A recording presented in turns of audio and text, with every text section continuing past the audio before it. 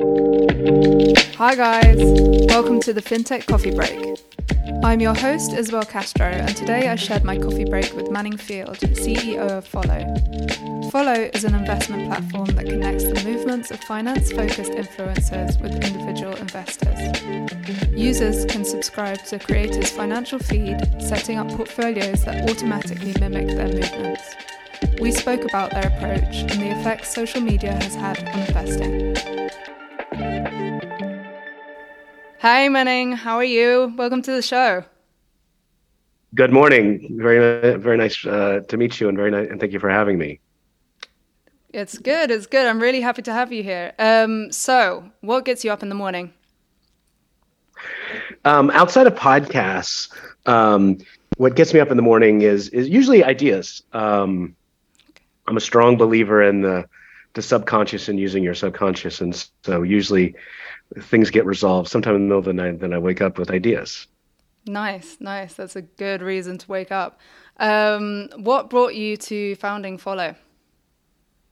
I've spent the last 25 years of my professional life making products in financial services. I first started at JP Morgan and then spent nearly 20 years there, and then moved on to help grow Acorns. I was the COO there for 6 years, and just the idea of making products and the idea of helping people do the right thing with their money was something that was really motivating to me. And as I look through the eyes of the 5 teenagers of my life, 3 of them are my kids and 2 of them are my girlfriend's kids, just seeing how they engage with the world and see how they think about money and how they approach the topic of doing the right thing with their money, is just very different than the way in which I grew up. And so the idea to create a product that actually helps them do the right thing and helps them inspire and connects with them in a way that works within their environment is what inspired me to collaborate with my co-founders and create Follow.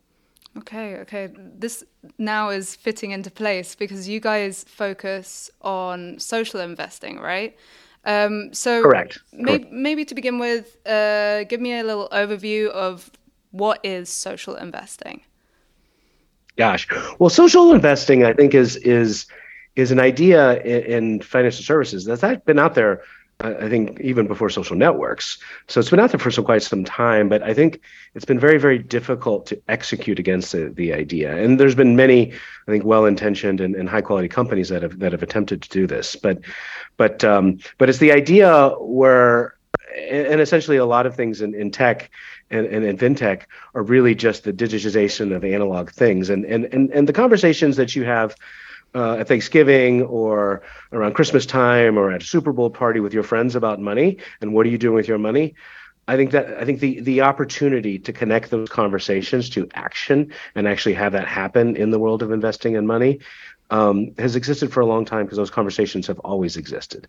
So what no one's ever figured out is how do you actually turn that into a digital product and an experience that works at scale. And so what we're trying to do here at Follow is take that analog idea and bring it to the digital world and do it in a way that is very consistent with how particularly young people interact with the world today. Okay. And is this mainly using kind of social media, or how does this work? Yeah, so the product that we have here at Follow is a platform. Think of it as a marketplace that connects kind of well-intentioned and thoughtful, we call them publishers or leaders on our platform. So these are social media influencers. So that's their presence is very big, and they've got large audiences in social media across platforms like YouTube and TikTok and Twitter and Instagram and so forth, and Discord.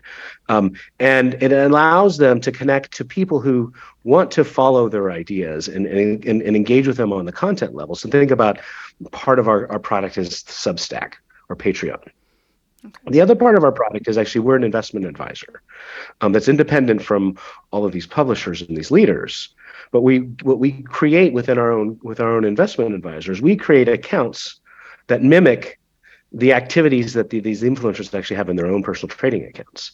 And what that allows a person to do on our platform who subscribes to the content, they open up an investment advisory account with us, what you can do is to automatically sync those moves and mimic those moves in an influencer's account. And so what that allows you to do is allows you to kind of stay in sync, understand, learn their perspectives about how they think about money through their publications, and then also stay in sync with the moves that they make in their own portfolios.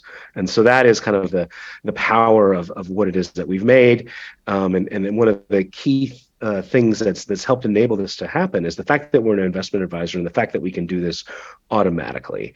And that's the missing piece that's existed in kind of all of the prior attempts here to make social investing happen. Okay. And so what are the benefits of social investing? Why do we need this as a kind of investing strategy? Yeah, the benefits are, right now, 50% of Americans don't invest in the stock market. And so you have to ask yourself why that is. And the main obstacle is really confidence in myself.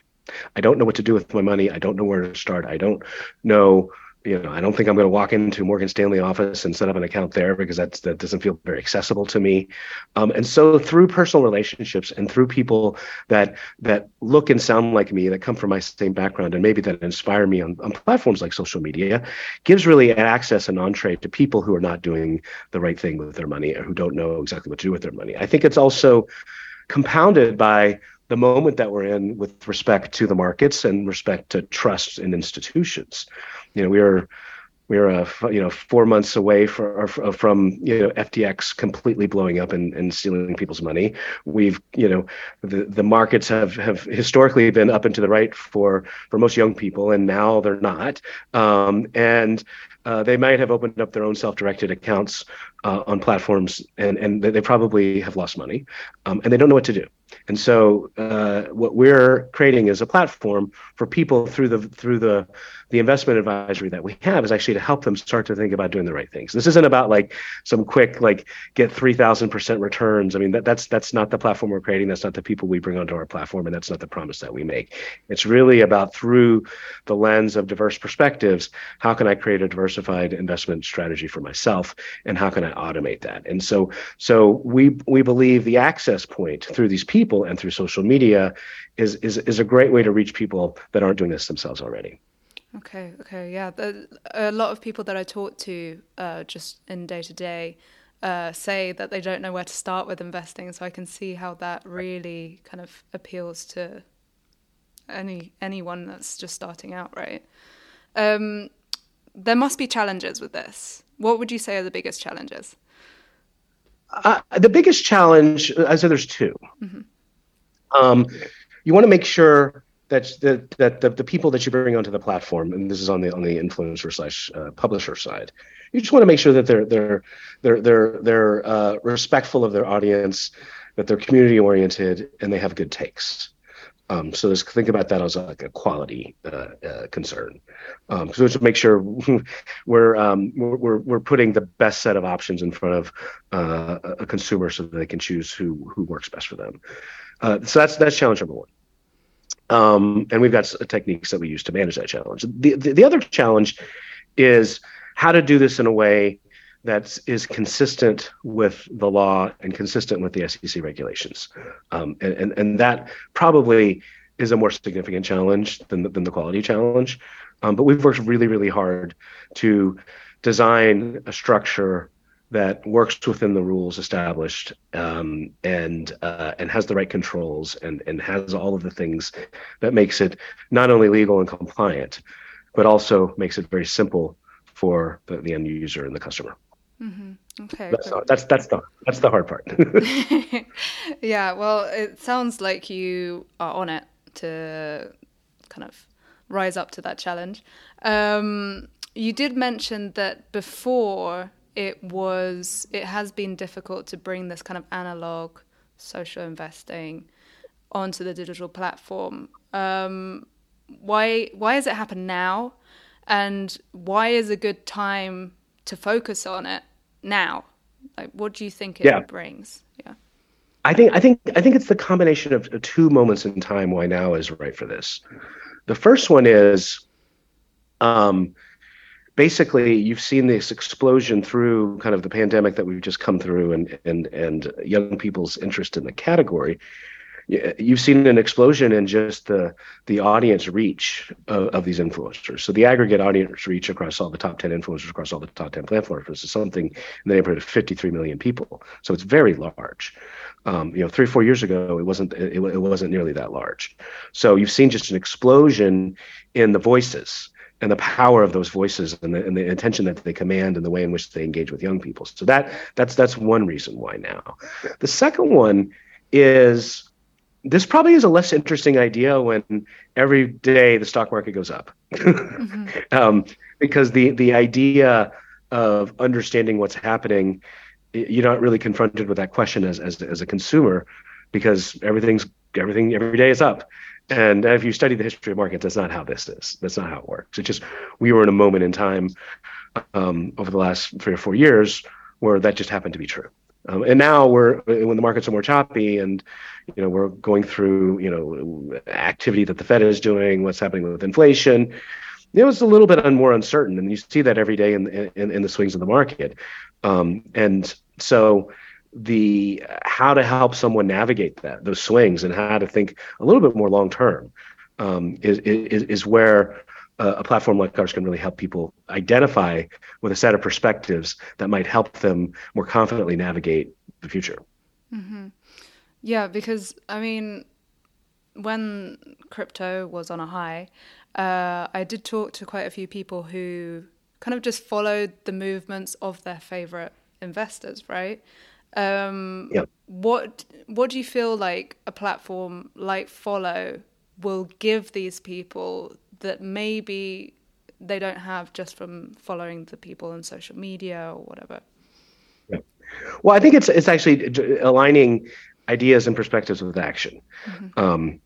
And the product vision that we have for Follow is that portfolios of the future are actually portfolios of people, and not portfolios of tickers and asset classes and those very complex mathematical things like Sharpe ratios. I mean, listen, we do all of that, but we try to abstract that away because that actually feeds into the lack of accessibility for the everyday investor. That's part of our job as the investment advisor, to actually take that work on. But our job is to first make sure in the marketplace we have as diverse of a set of perspectives as possible around, and diversity in every definition of that word, including how they think about investing. And then as an advisor, we do things like suitability because we have a fiduciary responsibility for the client.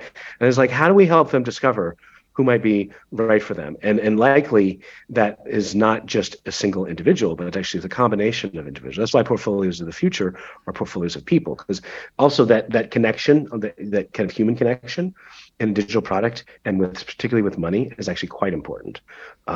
So it's really about kind of this portfolio of people that we will help you assemble, and using the tried and true principles of diversification and helping people understand that is actually quite core to the product experience we're creating. So if you come into our product, what you'll see is a rope.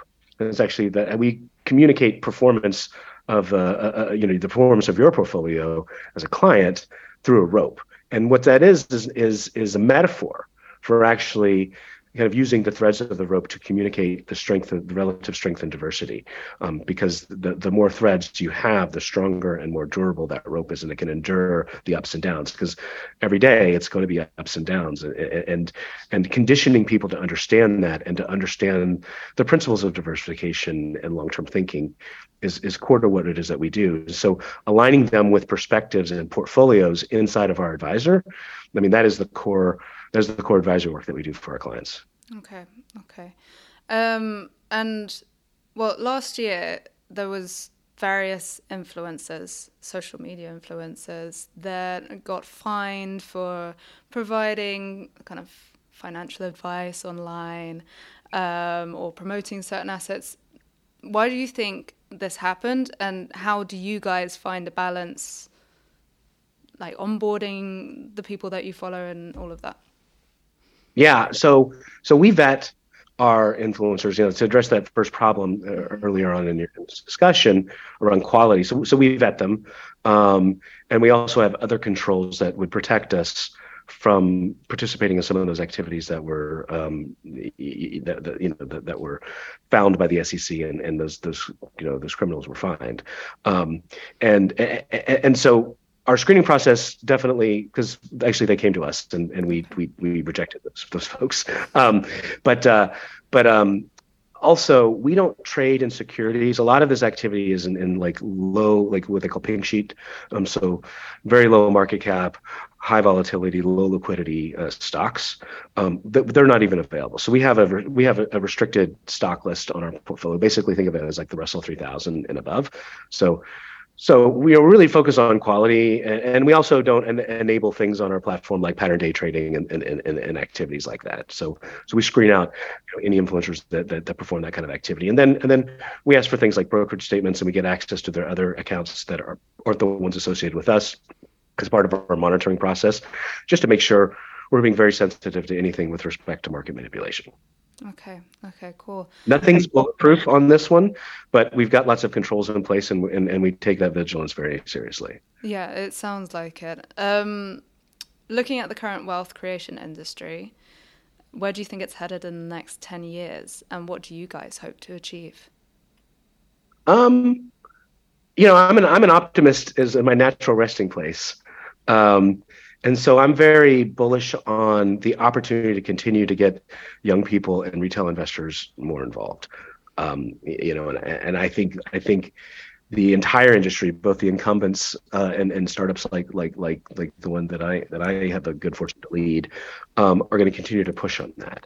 I think when you combine that with the massive generational wealth transfer that's going to happen over the next 10 or 15 years, I think you're going to have I think there's going to be real pressure on the traditional industry to hold those assets, because the decisions parents and grandparents make with their money are going to be different than the young people that inherit those assets. And I think what platforms like ours and others out there continue to challenge is how to make the user experience really top notch, how to make it very clear, how to not make it complicated, and how to keep fees down. I mean, I think those are the things that are really going to put pressure on the incumbents, particularly as the young people start to take control of money that's traditionally been locked up in the bigger institutions. Mm-hmm. You make me very excited about the future. I'm very excited about the future. I can see it through the eyes of my kids, and I part of this is you asked me what gets me up in the morning is like designing something for them. Mm-hmm. Well, it's a really, really good motivation, and I'm glad that there are businesses like yours that are making it more accessible. Because I mean, when I was growing up, it definitely wasn't accessible. But my brother, who's 12 years younger, is now already thinking about this kind of thing. So it's great. So I've got two more questions. Sure. A piece of advice that you have been given that you would give to other people. With respect to investing, just get started. Okay. Just get started. Doesn't even matter what that first step is, but that's the most important one. Nice. Okay. I'm going to get started tomorrow. And your final question, which is the curveball question, which I chose at random before coming on. If you had to choose a theme tune for your life, what would it be? I Will Survive. I Will Survive. Nice. Okay, cool. I'm getting some really good answers to these kind of questions. I like that. Thank you for that. And well, how can people get a hold of you? How can they follow you? How can they follow? Oh gosh. Twitter is probably the best way, or my LinkedIn. It's really complicated. It's at Manning Field on Twitter and it's Manning Field on LinkedIn. So those are probably the two best places to track me down. Okay, perfect. Well, thank you so much for your time. I've really enjoyed having you on the show. Well, thank you. Have a good rest of your day. All right, I appreciate you. Have a good one. As always, you can reach out and chat with me on my personal LinkedIn or Twitter at Izzy Castro Writes. That's spelled IZY. But for access to great daily content, check out Fintech Nexus on LinkedIn, Twitter, Facebook, or Instagram. You can also sign up for our daily newsletter, bringing news straight to your inbox. For more FinTech podcast fun, check out the website, where you can find more fascinating conversations hosted by Peter Renton and Todd Anderson. That's it from me. Until next time, enjoy your downtime.